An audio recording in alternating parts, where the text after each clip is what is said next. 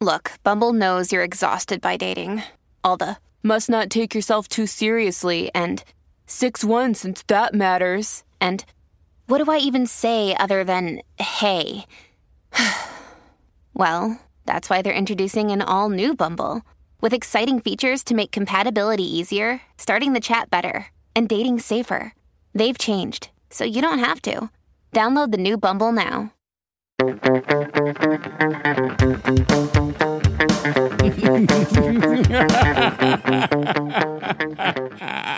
Hello and welcome to The Villain Was Right, the podcast where we look at movies and TV shows from the villain's perspective and dare to ask, were they really all that bad? I'm your host, Craig Fay. And I'm your host, Rebecca Reeds. Yeah, and this week on the podcast, we're sort of starting our, we didn't come up with a name for it, vaguely seasonal movies.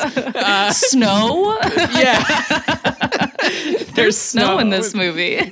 Yeah, they all maybe touch a little bit on Christmas, but if you don't celebrate that, it's just kind of movies that take place during snow. And to start it all off this week, you've read the episode description. We're doing The Nightmare Before Christmas. Yes, which I think is a Christmas movie. I will firmly... It has Christmas in the title. It's firmly a Christmas movie. I am so on the fence with this. No. The only thing I can think of is that it's squarely because I don't think it's a Halloween movie either. I think it's an American Thanksgiving movie. No, it's just like for me, halfway between Christmas and Thanksgiving, or Christmas and Halloween. This movie is a Christmas movie for people who prefer Halloween.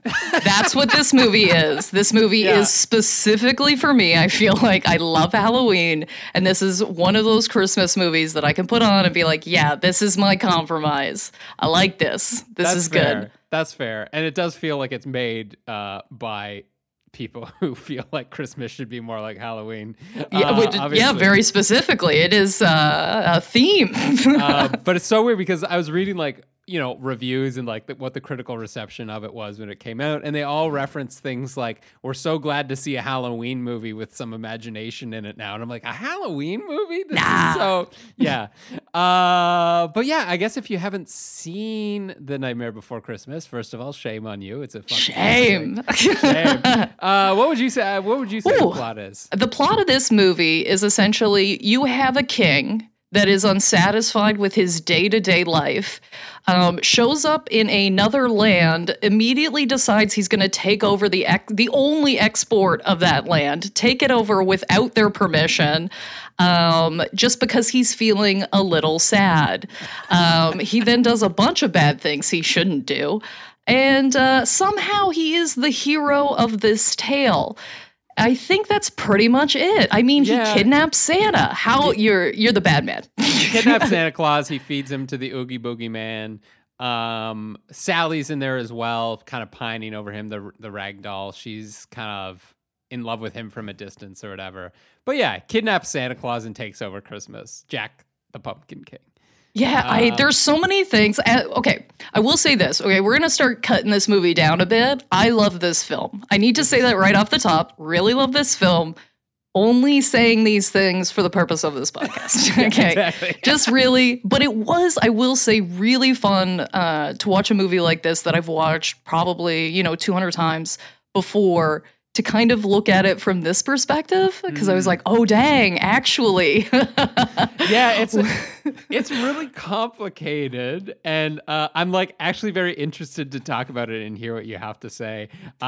Before we get started, though, I will say 74-minute runtime. Mwah, mwah, mwah, mwah, mwah, mwah. Oh, just nice and tight. Stop motion, so obviously not a wasted frame. No. Every frame's important. Every frame is beautiful. Every frame has purpose because it took... I always think, every time I see stop motion now, it always makes me think of Parks and Rec, where it's like, would a depressed person make this? Yeah. I feel like stop motion is for depressed people. Yeah. And I feel like the whole aesthetic here really leans into that. There's a couple of things that really jumps out at me with this movie. So firstly, that the evil person in this movie, like the villain of this movie, is the boogeyman, but he lives in a land where they respect the scariest person. Yeah. So I was like, I'm sorry, is there some sort of weird social thing going on here where you're not going to crown the obvious king? What's going on with this Jack character? Okay, clearly the boogeyman, they're like the people that live to scare are scared of this man. Wouldn't you put him in charge of the scaring? I would think so. Absolutely. I mean, maybe he lacks certain administrative qualities that are needed for organization. I think Jack does. I think you could argue that the Pumpkin King certainly does. He's all about his feelings and whims and whatever. I felt a little sad today. I had to kick a rock. You know what I mean? Yeah. I'm bored of doing the same thing day after day. Welcome to quarantine, Jack. Buckle down for the good of the population. Buckle down. Okay. Because the thing... Oh, sorry, you go. So did you... Because this is what I'm interested in. Who did you peg as the villain of this movie? The Boogeyman. Oogie Boogie. Okay. Yeah. Because I think there is also an argument that Jack, our main character, is somewhat of a villain. Well, yes, but he's not one that I want to argue for. I very much want to argue against him because he is our main character, right? Right. And there are still points where even when he was supposed to have some sort of moral insight on something, he didn't quite get there. So if we get to the end of, or closer to the end of the film where he gets shot down, okay, so he basically is taken over Christmas. He's flying through the air with his reindeer skeleton, terrifying, okay? Flying through the air, scaring the shit out of everybody. Giving kids shrunken heads. And snakes that are eating their tree. Mm-hmm. Yeah, for sure. And he's definitely the villain to these people.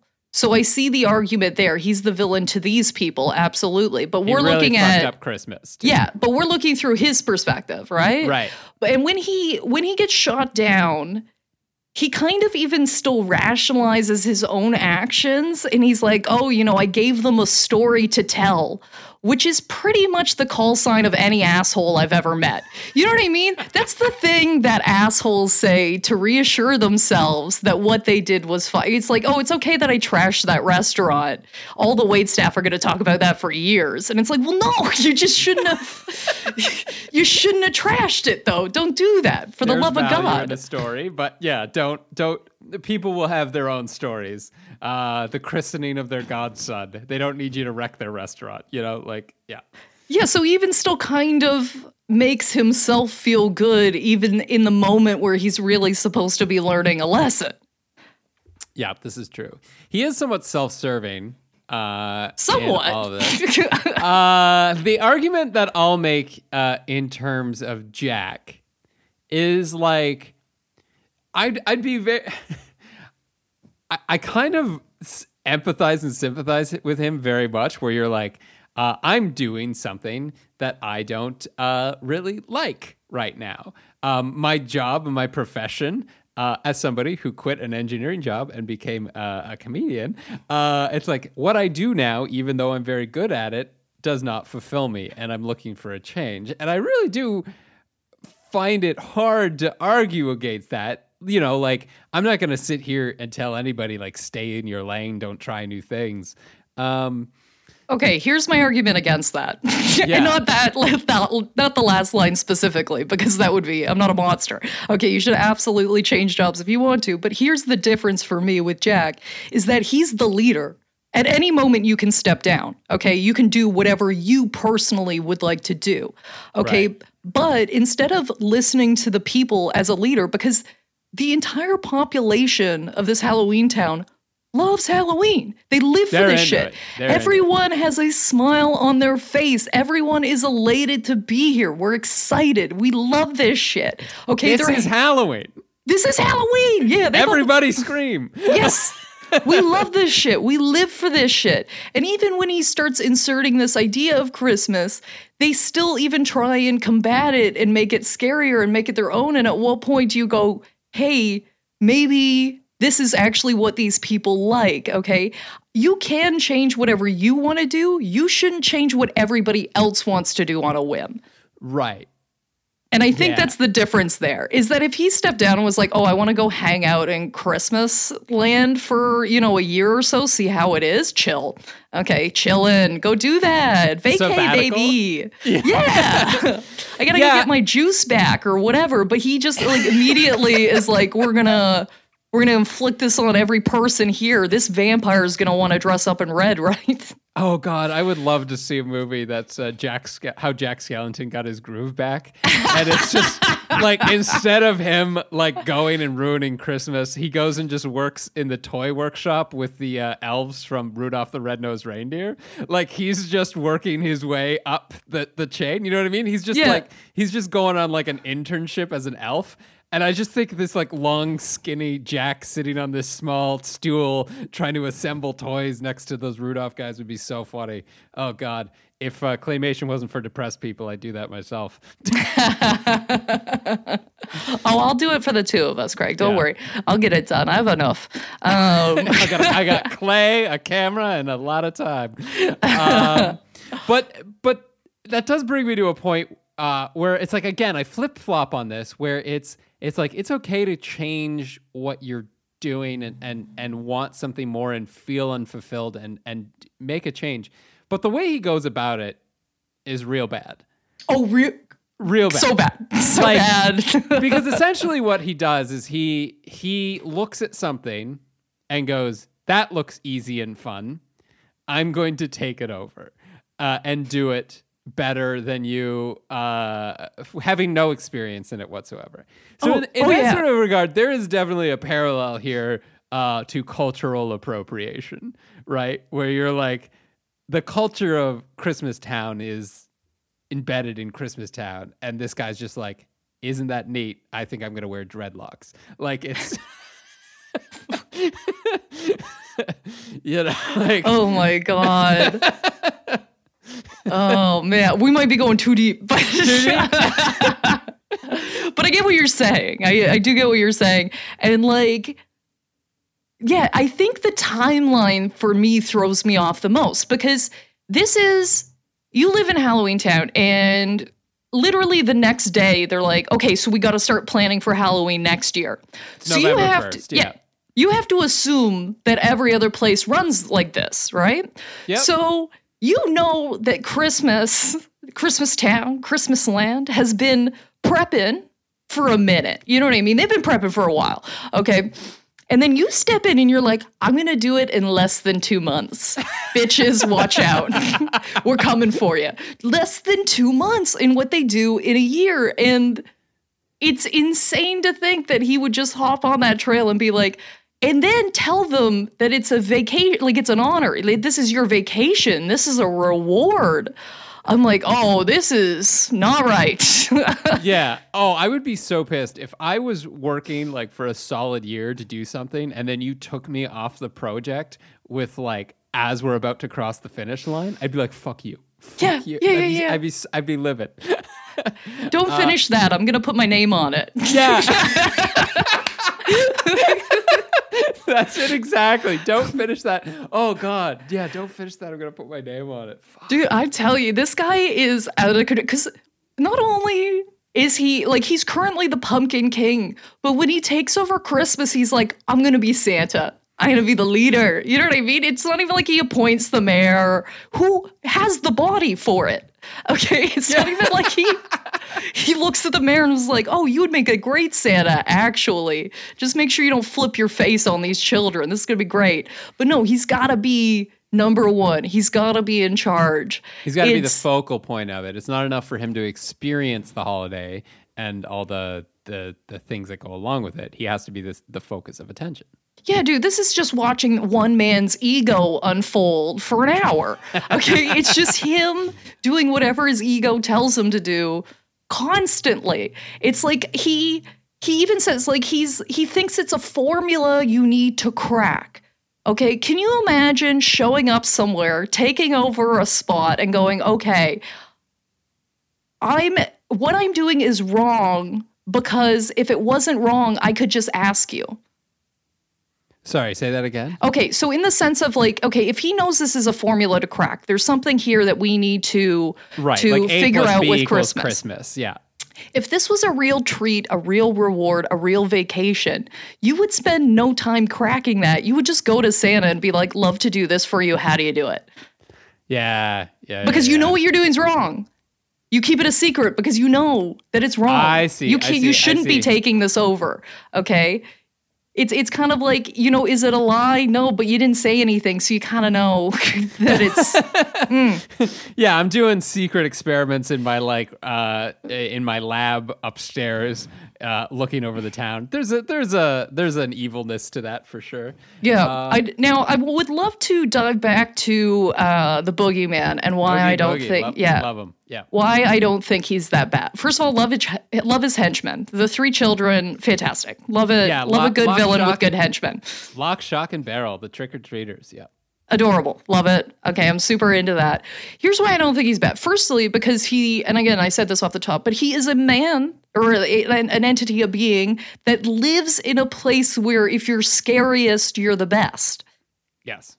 Okay, they literally, and to back up my point, off the top of this movie, they literally hand out an award for most drained blood in an evening.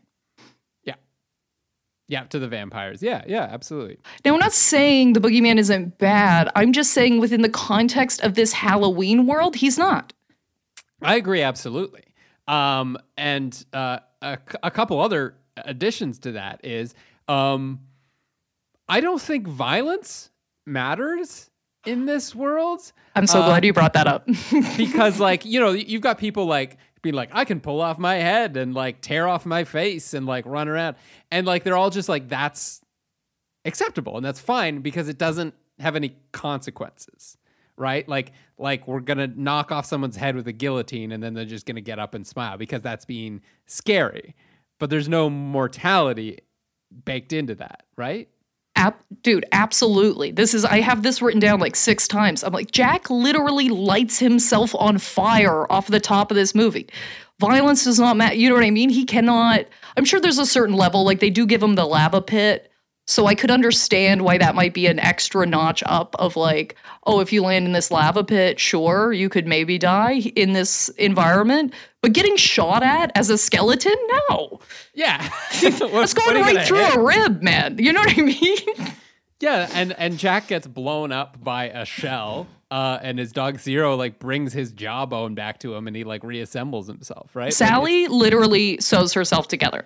Yes, she throws herself out, blows herself out the window, blows herself apart. The doctor is being poisoned. The Dr. Finkelstein, I think it is. He is, to me, the true villain of this whole story. The biggest villain and the one that I will not defend. I think he's... oh, no. Just even, honestly, every time I see him, he looks so creepy to me. Yeah, he does look creepy. He's got those... It's the lips for me that really gross me out. Yeah, I was like, is he a duck? I honestly, this is so disgusting. I kept calling him Dr. Diddle Lips. I don't like that at all. No, I don't either. I'm sad that I thought of it. I do love the voice acting on that character, though. He's fantastic. Yeah, I find it very funny. I find it funny when he kisses his own brain and basically builds himself. But back to the point of violence is Deadly Nightshade is what she's putting in his soup, and that's not named that for no reason. That's a real plant. And it's called that because it is deadly. It's a very strong poison. But in this world, it just kind of puts him to sleep for a bit. So, yeah, you see all these examples of that not mattering. I'm going to make the extension that it probably does matter in Christmas Town. Ooh, yeah, maybe. I don't think you could shoot Santa and he'd be fine. So I think the threat that Santa is under from Oogie Boogie is legitimate, but that nobody in all of Halloween Town realizes that anything operates on any rules outside of what they do. Oh, I kind of like that. You could, if you're from Halloween Town, violence doesn't matter. Mm-hmm. But if you're from Christmas Town, violence matters, but your heart could grow 3 sizes at any time. Yeah, exactly. It's like, there's just different rules in this environment. Okay, I like that. Yeah, and like, you know, let's say a polar bear, for example, in Halloween Town, that's going to be a vicious bear that like attacks you and eats you. Whereas in like Christmas Town, it's like a nice, gentle creature that will like make you ride around the town, right? Like you could ride its back around, you know? So like, I think there's like, yeah, kind of different rules in these different realms.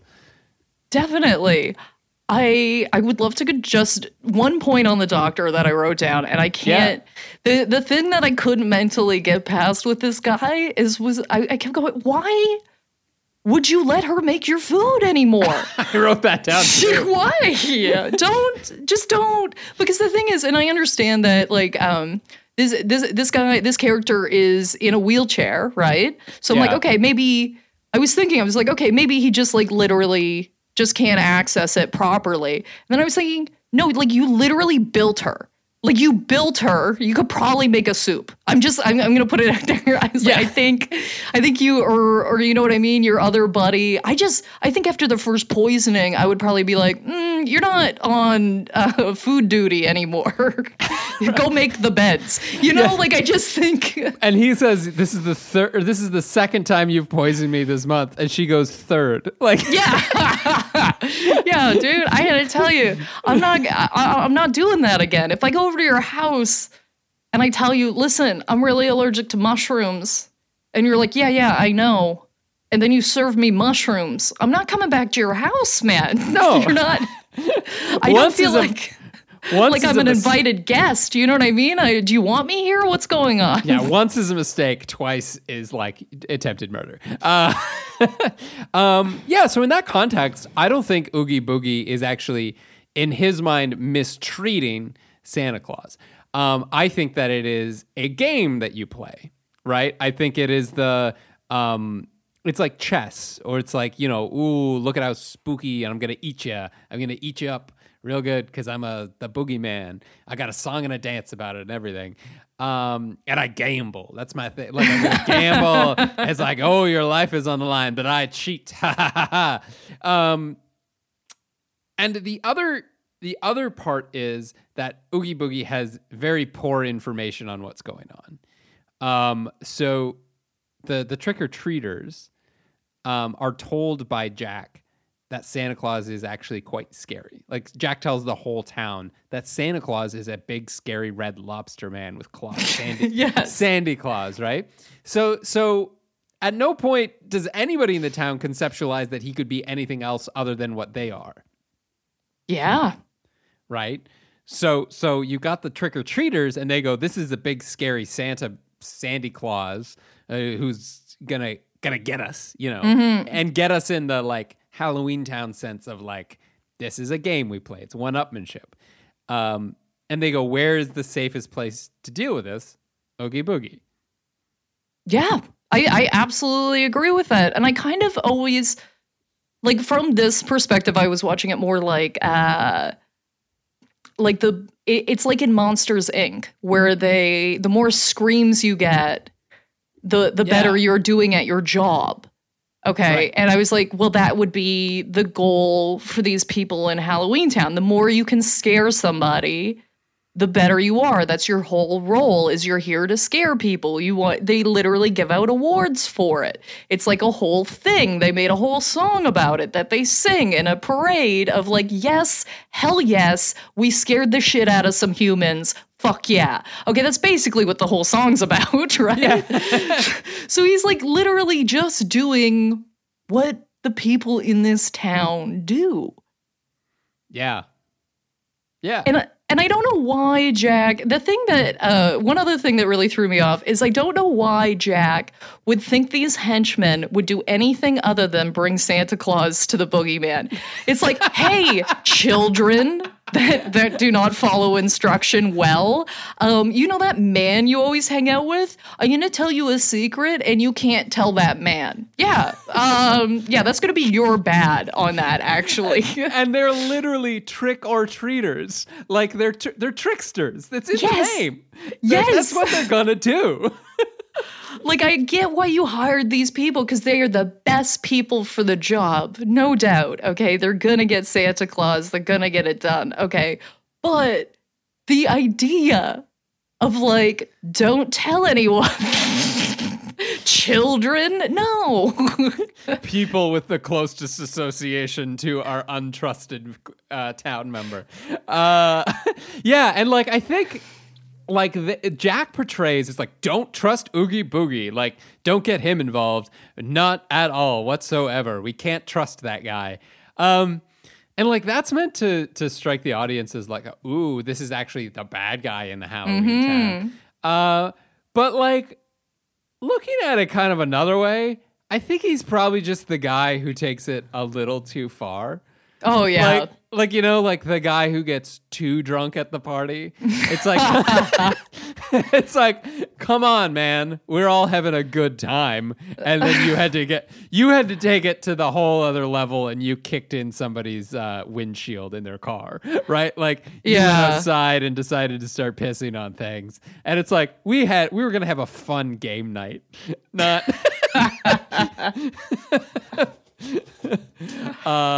Because we also see at the beginning, Oogie Boogie makes an appearance. He's participating in the "This Is Halloween" song. He appears on the moon. Yeah, right? So he's like a contributing member of this society.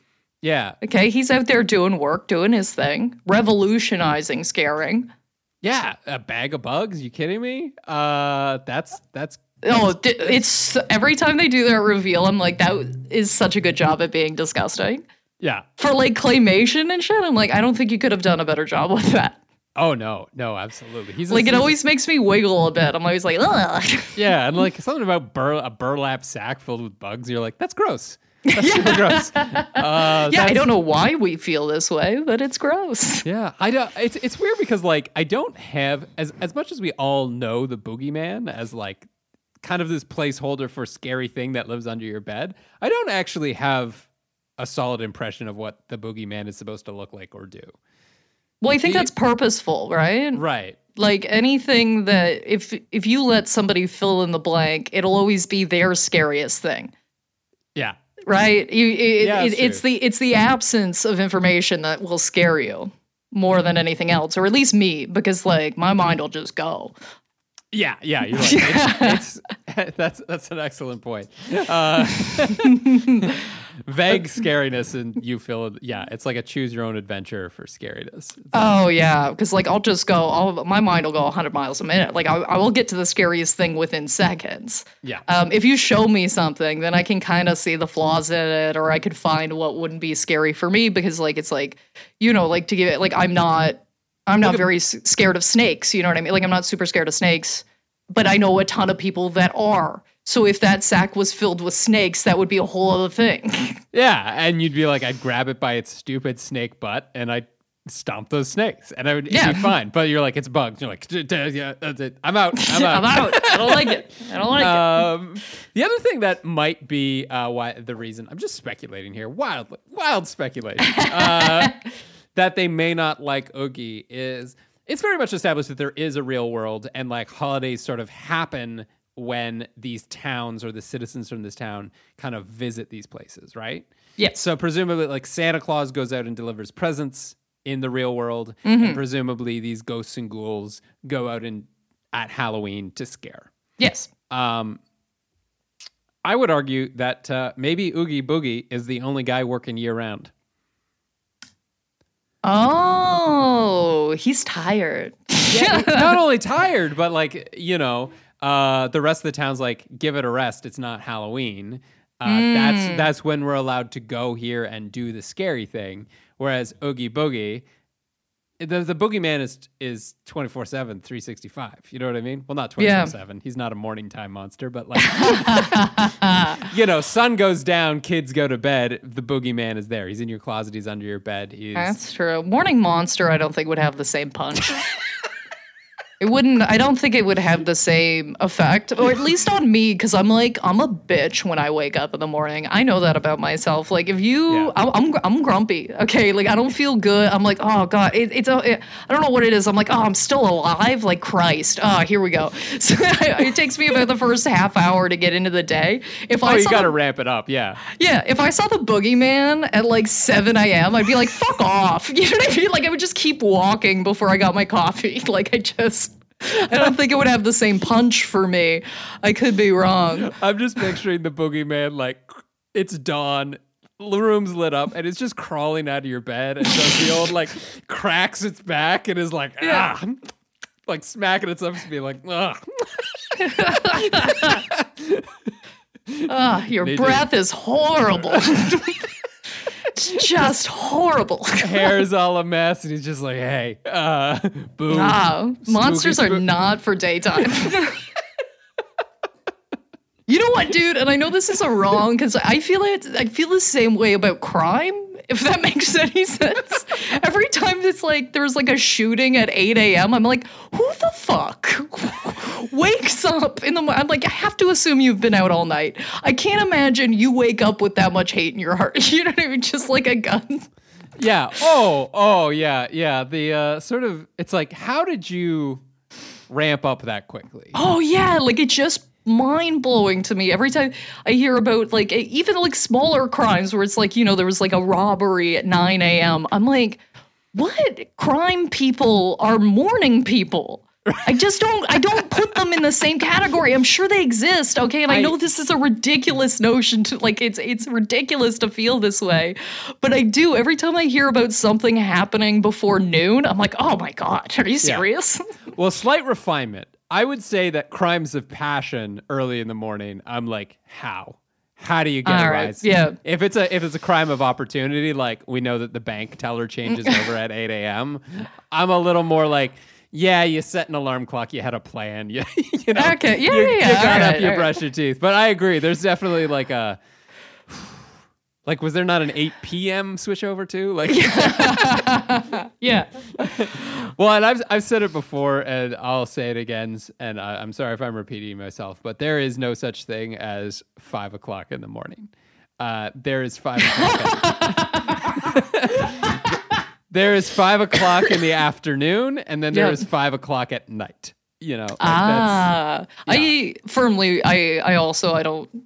I'm sure I don't need to say this, but yes, I agree wholeheartedly. I would say that very much depends on your own schedule or whatever, but I don't think I've ever, maybe like 3 times in my entire life have I woken up for 5 a.m.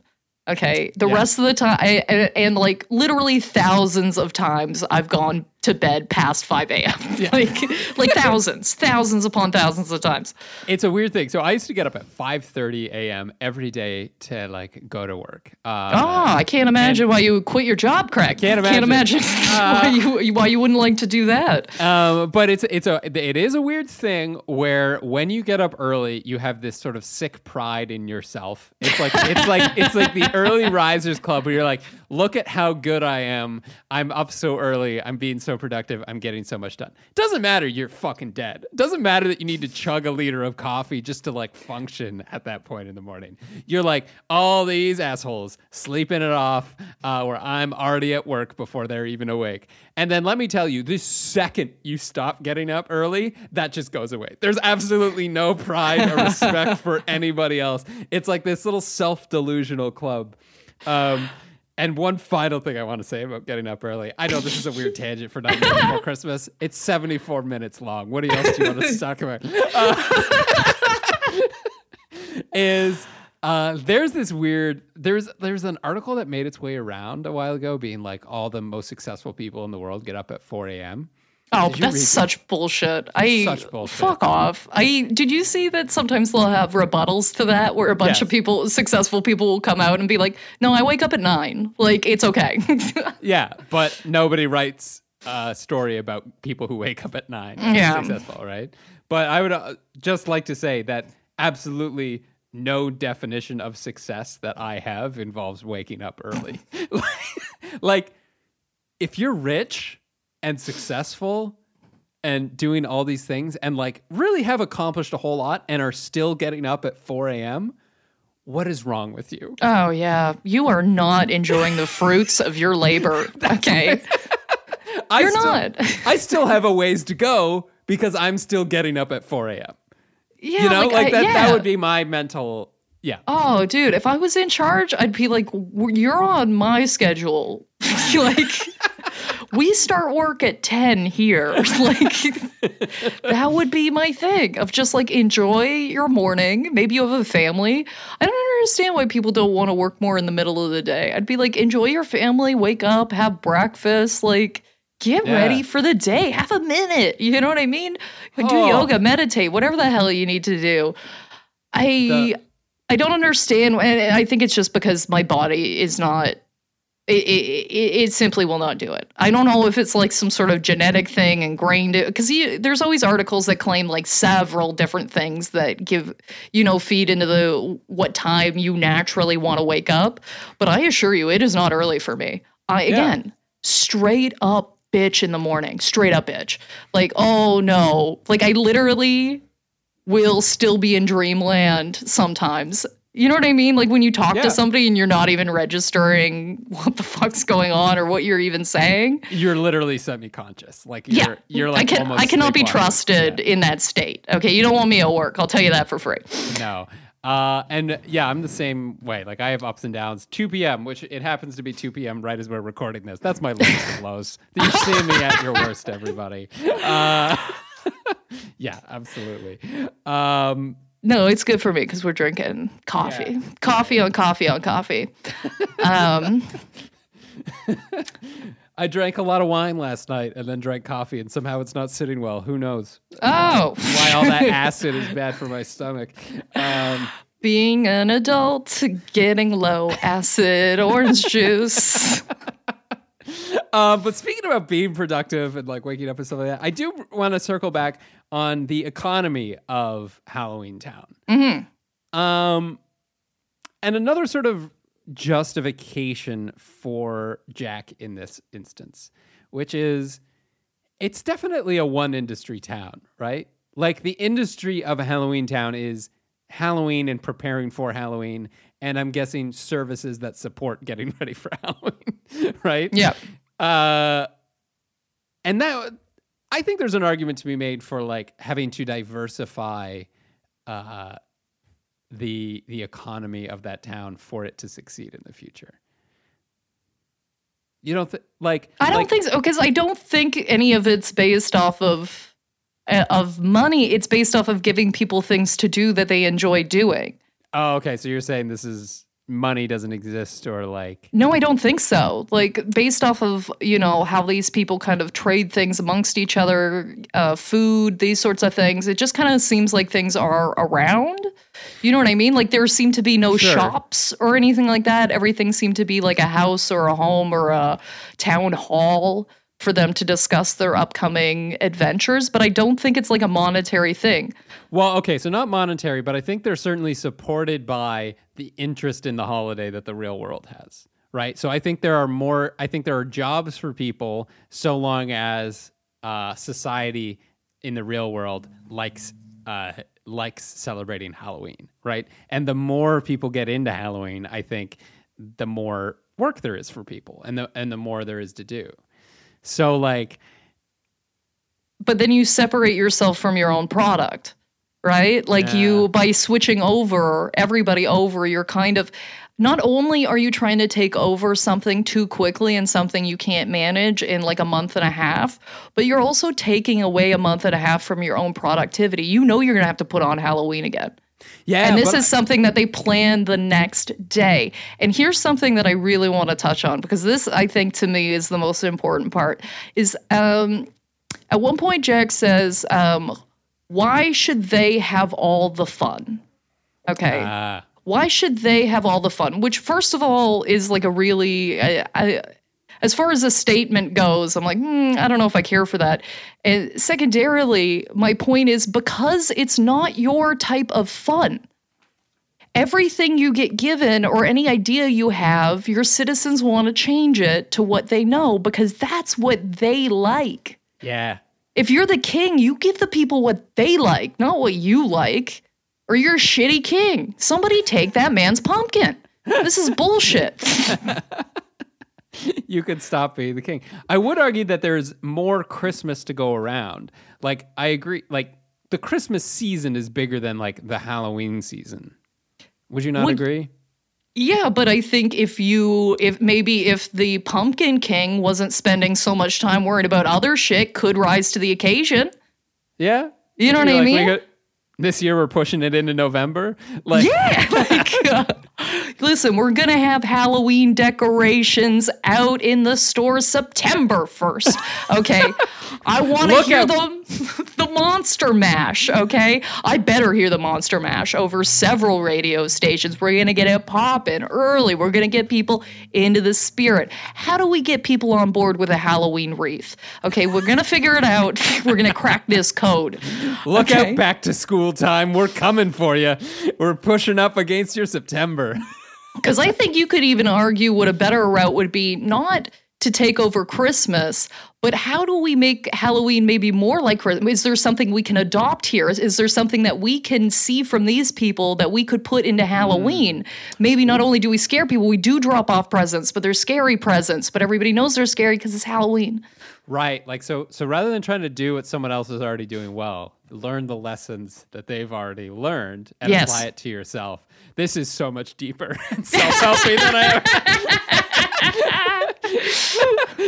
Wow. Good advice, though. Good advice. See what other people are doing and try and do the same. Like, he immediately takes it over. Like, he knows what he's doing is bad. He literally kidnaps somebody. Okay, you don't kidnap somebody if you're doing them a favor, generally speaking. Okay, you know what I mean? I could be there. I'm sure there's one or two exceptions, perhaps, but none I can think party. of. Yeah, that's all I was thinking. I was like, maybe a bachelor party or something like that. No, but still not. I don't like it. I don't like that kind of. I don't get. I honestly, I don't get pranks really, like pranks that really scare people. I'm like, I don't understand why you're doing this. You're spiking somebody's anxiety for several hours. Good for you. Yeah, that's true. The only prank I could really think of that I did genuinely find funny that I saw is dressing that dog up like a spider and having it chase people. Oh, okay, yeah. I was like, but I'm also safe and know that it's a cute little dog under there and not a terrifying spider. And I really don't like spiders. Spiders and I have a armistice, a mutual understanding. They stay where they are. I'll stay where I am. And you're okay. You can stay in my house. Oh, yeah. I really like spiders. I leave them all around. I'm like, I'm going to let you moss over there because I want you to kill other things that I don't like. I understand that there is a service being provided here, but please don't crawl on me. Stay in the corner, you know? And for me, it's like kind of a moral service sometimes. This is going to make me sound crazy, but I've gotten to the point in my life where I kind of, every time I kill a fly, I feel a little bad. Like, I'm like, oh, no, you weren't bothering me that much.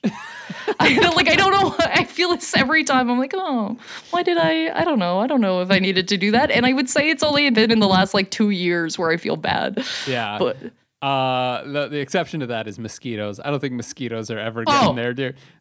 Just dead. Yeah, done. Done. Absolutely. The singular thing where I'm like, absolutely, every time. Well, because it's coming to get you. You know what I mean? Yeah, with a fly, I'm like, it's not hurting me. I don't know why I'm so bothered by its presence. I would really like to, like, really hear an explanation from, like, a vegan. And, like, veganism, fine. I'm not ragging on her ever. But just, like, what's the mosquito policy? If you're, like... You know, if you're like, I don't want to eat cheese because it's exploiting animals, what's the policy on biting insects? Like, are we? Yeah. Yeah. Because I don't know. But yeah. Yeah. I'm going to hop back just one more time about this vacation thing. And I know I've said it a couple of times already, but I'm just so bothered. And this is a concept that really bothers me across the board, real life, anything. It can never be a vacation if you were unaware of it. Okay, because mental preparation for a vacation is very important. I never understand these people that are like, oh, it was so romantic. He packed my bag for me and said, I'm whisking you away for the weekend. I already have the tickets. I'm like, that sounds like a stage 5 nightmare to me. You're telling me that somebody rifled through my shit, packed it for me, whatever they thought I needed, which is lunacy to start. Okay, secondarily, I'm like, I got shit to do this weekend, motherfucker. What do you mean? It's not like I never have a free, I never have a free weekend. There's always something going on, okay? The concept that you know better and you know when I need to take a vacation or that we're going to go on a vacation, it's never romantic or a real vacation if it's a surprise. And this guy's trying to be like, oh, we arranged this whole thing for you. Sit back, relax. This is a vacation. No. This is the worst, okay? It's only a vacation if I know it's coming. Yeah, you need that Thursday before you go on vacation where you just are absolutely. Like, I am checked out. I'm barely here. I'm barely here Thursday afternoon. I'm going to be completely checked out on Friday, probably leave early, and then... And on Wednesday, I'm going to bust my ass, okay, because I don't want to think tomorrow. You know what I mean? I have that moment where I'm like, I want to get everything done. I want to clean the whole apartment. I want to get things scrubbed up, nice, ready to go so I can put my fucking feet up, okay? That's not...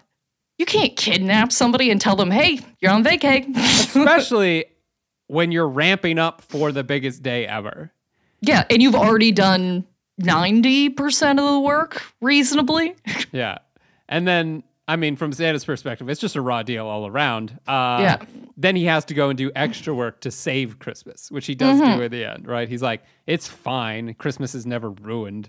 That's the magic of Christmas. But like, fuck, you just made my job so much harder. Yeah. Like that's got to be going in his head. And you are being, and Jack's being told throughout the movie that this is a bad idea. Sally is having visions, okay, of like fireballs. She's like, it's going to explode. She even tries to make it like foggy so that they won't take off. And then we've got the whole Rudolph the skeleton reindeer situation going on. And again, we're just watching them. It's like watching Alien, where it's like, okay, let's just watch women be right for an hour. Like, let's just watch them know what's up the entire time, and we're just gonna watch men not listen to her. That's pretty much it. Yeah. Voiced by Catherine O'Hara. Point that out. I do want to, because I feel like this is one part that really is lacking in this movie, which is I don't buy that Jack and Sally end up together. I feel like they don't have enough interaction or like, come around to each other at all. Does that make sense? What did you feel about that? I would say it didn't bother me enough to clock it. So like I never, you know what I mean? I was never like, oh, these two shouldn't end up together. It kind of made sense to me because of the whole vibe of this town and the fact that she is, imprisoned a lot. Okay, if you're imprisoned a lot, and you see somebody around, stolen glances, this kind of like, you know what I mean? You kind of build it up yourself, I think. Yeah. Especially when you can't, like, I mean, she does bust out a fair amount, but she still. brings them wine and stuff like that, which is nice. But then she like fucks off again. Yeah, yeah. I think it was enough for me. Fair especially enough. For a king. Yeah. I think, you know what I mean? Maybe if it was something else, but this is a guy that's like in the largest spotlight possible constantly. And you're somebody that's always, you feel like you're in the background or you're always watching or whatever. Yeah, you could attach yourself to that person pretty quickly. And as far as the Pumpkin King's perspective goes, Sally is definitely the hottest lady in this whole place. Oh, for sure. We're not even close. We're not even close. Okay. You're stuffed with leaves instead of bugs? Sign me up. Yeah, absolutely. She's got skills. She knows how to cook. She knows how to poison people, which I believe is a skill in Halloween Town. I do think so. Yeah, she knows how to sew. She's got great style. Yeah, hell yeah. I would attach myself to that person, no problem. All right, fair enough. So then follow-up question is, Jack starts the movie by singing about how he's got this hole that he can't fill. It's like something's missing. And the end of the movie ends with them together. Mm-hmm. So do you think Sally was the thing that he was actually missing this whole time? Like that's the hole that he was trying to fill? Is he was just lonely? No, that's not how I took it. I always kind of took it like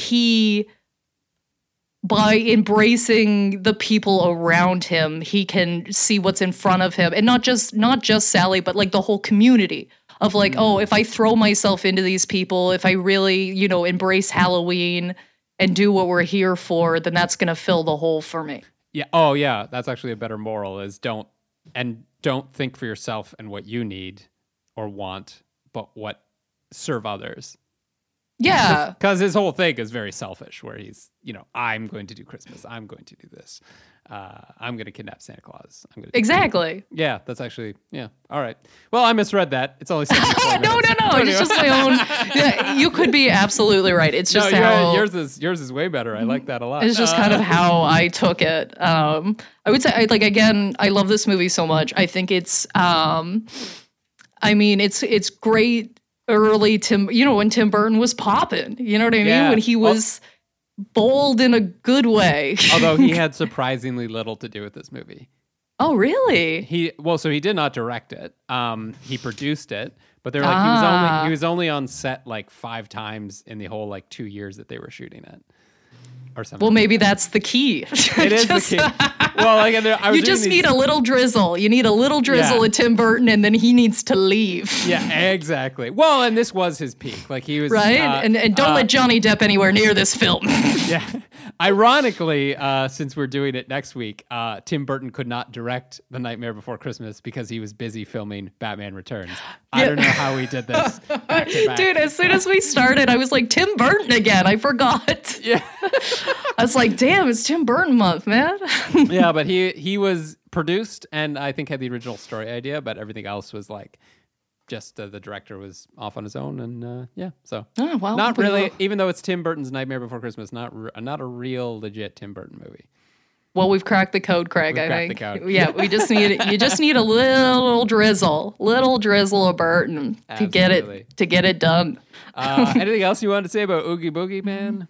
Nah, I just think if he was anywhere else, like if we were rating him in like the human world, then yeah, I could argue that he's a villain. I think within his current setting, I cannot paint him as a villain. I don't think he's a villain. Yeah. And the information that he was given about and what his role was, I agree 100%. And Jack, I'm kind of on the fence with. I haven't really come to terms with that, whether or not he's a villain or not. I can't decide. But I guess it's time to give our definitive rankings of how good the villain is. What do you got, Rebecca? Okay, I've got, for my scale this week, I've got things I wouldn't like to find sewn up into a sack.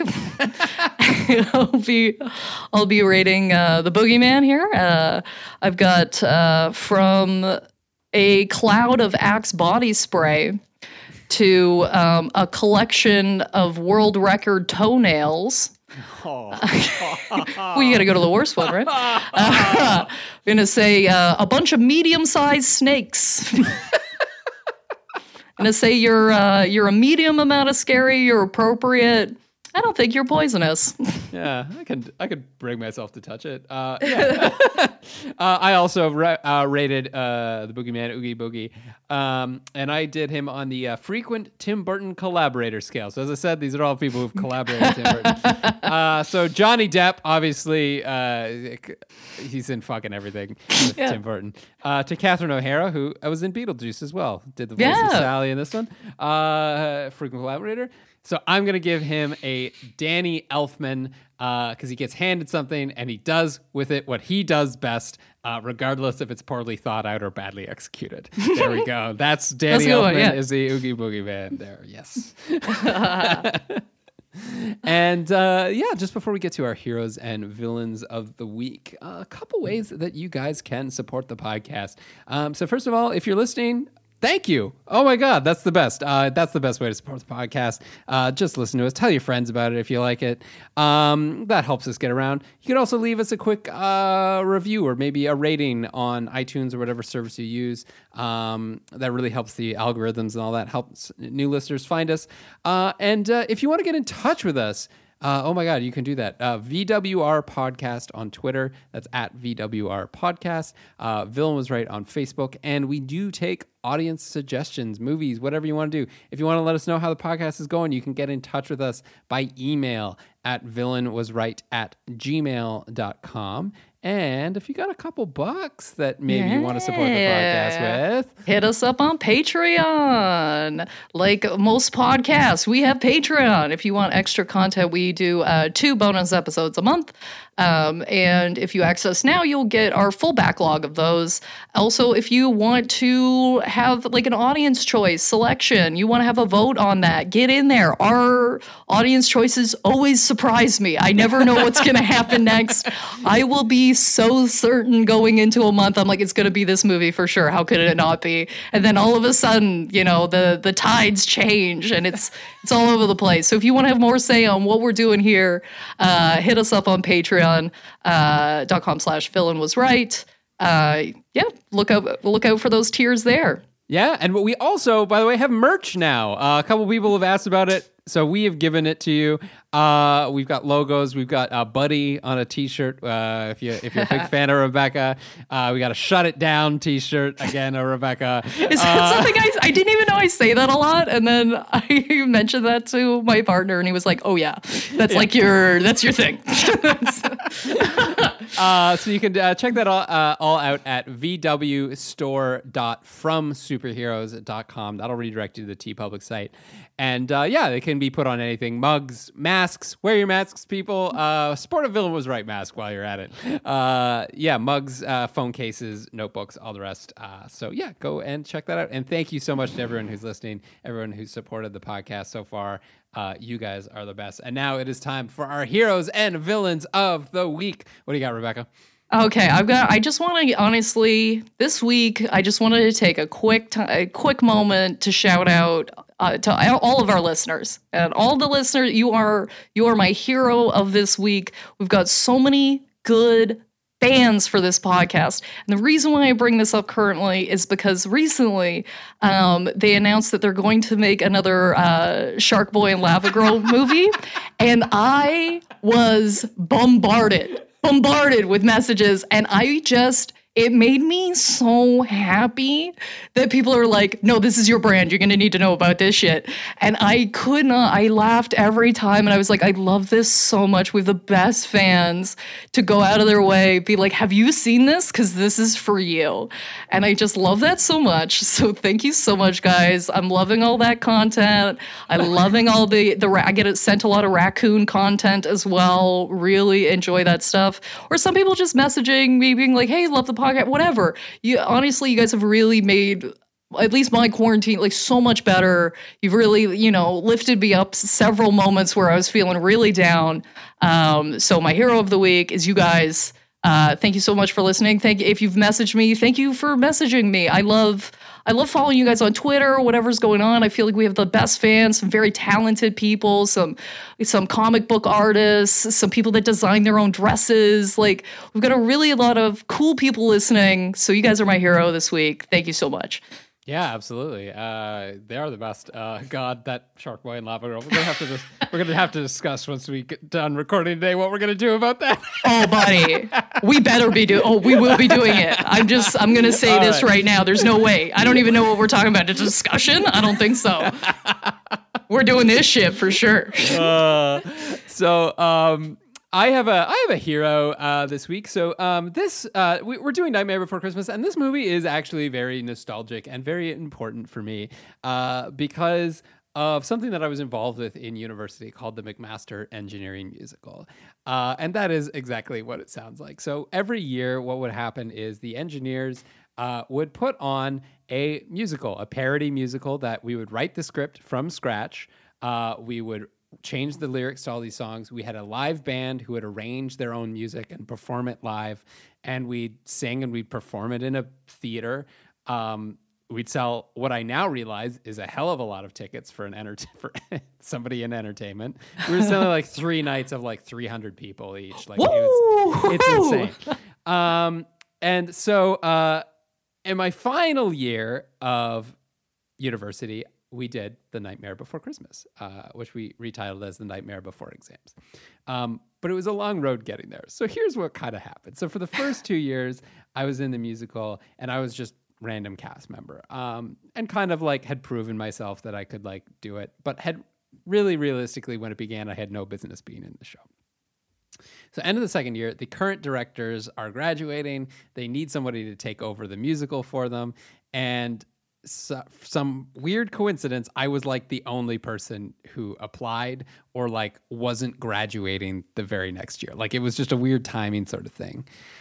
So I got handed the reins, and my training for it was basically that they gave me the password to the email address and a portable CD player and said, you'll figure it out. So the first year I was directing, this is my third year of a 4-year course, we did Peter Pan as our theme, and it did not go well.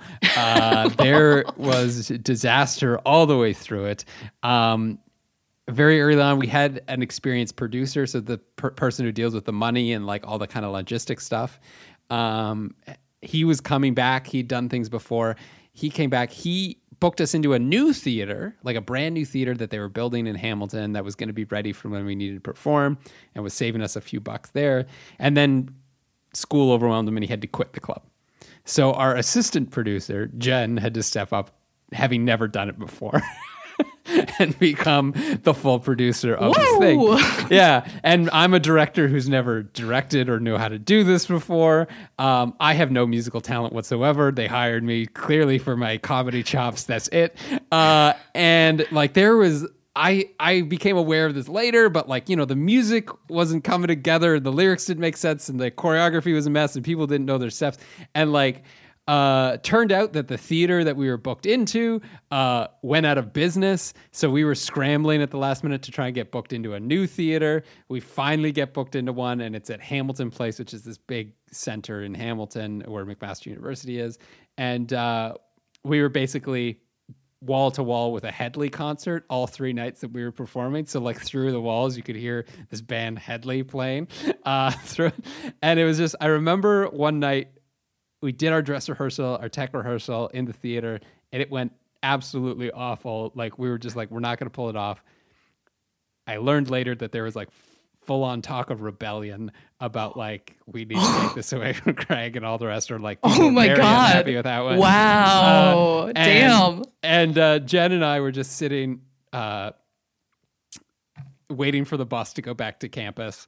And we're both like 1,000-yard stares, like just like, Jesus yeah, I know Christ, that one. Yeah. And she just goes like, should I quit? And I was like, absolutely not. No. Oh my God. If you quit now, we're fucking screwed. Like we can't do that. But it was just this like darkest night of the soul. And whatever, we pulled it off and it was fun. And I was very happy with how it finally ended up going. But the next year I'm like, we're going to make some changes. We did Nightmare Before Christmas. Everything went great.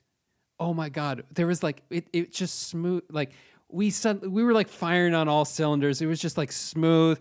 And like, I don't know. I have at the time sort of convinced myself, I was like, I learned something about that and I'm going to do better at this. And I'm sure that was part of it. And I think another part of it was like a bunch of people, I realize this now, were stepping up and putting out fires before they could happen. You know what I mean? Like just being like, oh, we really need to support people. So like the difference was like, we're in like the final week of rehearsal, show is set, you know, choreography is done, songs are done. And my choreographer comes up to me and she goes, I don't really like the dance number for this one song. I'm going to change it. And I was just kind of like, ha, yeah, okay, whatever. Just like, thinking she was joking because we're a week out from performances. Yeah. And then we'd done one run through that day. We take a break. We come back and it's an entirely new dance number that everyone's already learned. And I was just like, oh, I thought you were joking. But that turned out fine. So, okay. So whatever. So there's a bunch of people putting out fires and it went really well, really smoothly. Everyone had a really good time until our closing night. Where we had this one scene where people, the the artsies were the Santa Claus people, the people who studied the arts in school, and the engineers were the Halloween town. And they had to run across the stage in opposite directions and just like cross each other. And we'd done this dozens and dozens of times, so many times, barely even put any thought to it. But this night, someone was running across the stage, and she was running like someone was chasing her. So she looked back just as someone else raised the elbow, and she ran full force into somebody's raised elbow with her head turned backwards. So she ran full force into someone's elbow with the back of her head, with her neck turned. And I'm backstage while all this is happening, and like some people just like bring her in from the other wing to where I'm standing. They're like, she hit her head, or she like knocked her head. And I'm thinking like someone like, you know, threw a fist or something, or like something small. And they're like, we don't think she's right. And like, I look at her and her eyes are like huge. She's not talking coherently at all. I was like, oh, this is a concussion. This is bad news. I was like, you need to get her to the hospital right now. So they took her and like they held her overnight. But like they had to like leave. Like, so there was people who weren't there for the curtain call from the crew because they loaded her in a van and took her to the hospital. So that was kind of like, God. Yeah.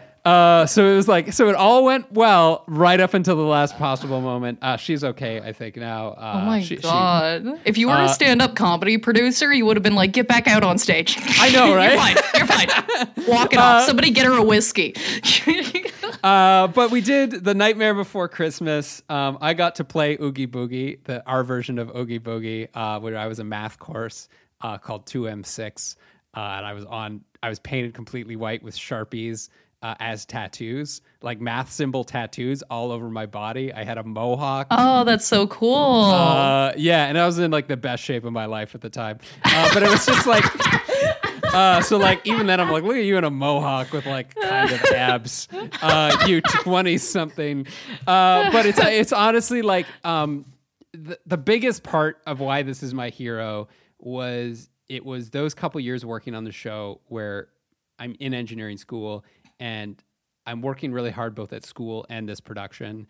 And I was like, but this production is so much more rewarding to me. And I think there's something there. Yeah, that's the sign.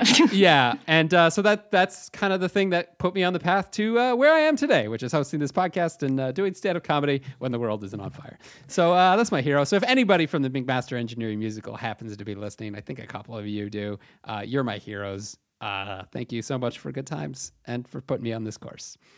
Hell yeah, that was crazy. Oh my God. Oh, that's so funny.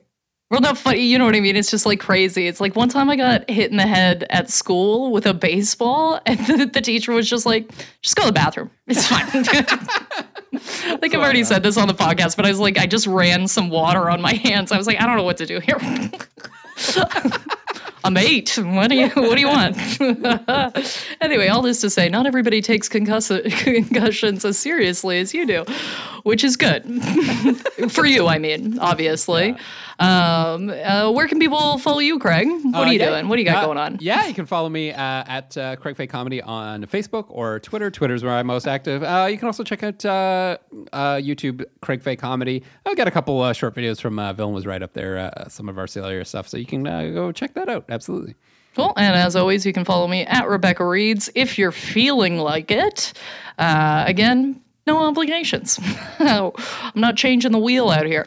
Anyway, guys, next week we're going to be covering Batman Returns. We're going to keep this Tim Burton train choo-choo-chewing. Yeah, it's going to be great. I'm really excited to cover this movie. I think it's going to be a really great episode. So look out for that next week. And this is us from The Villain Was Right, reminding you that children don't like heads that you found in the lake.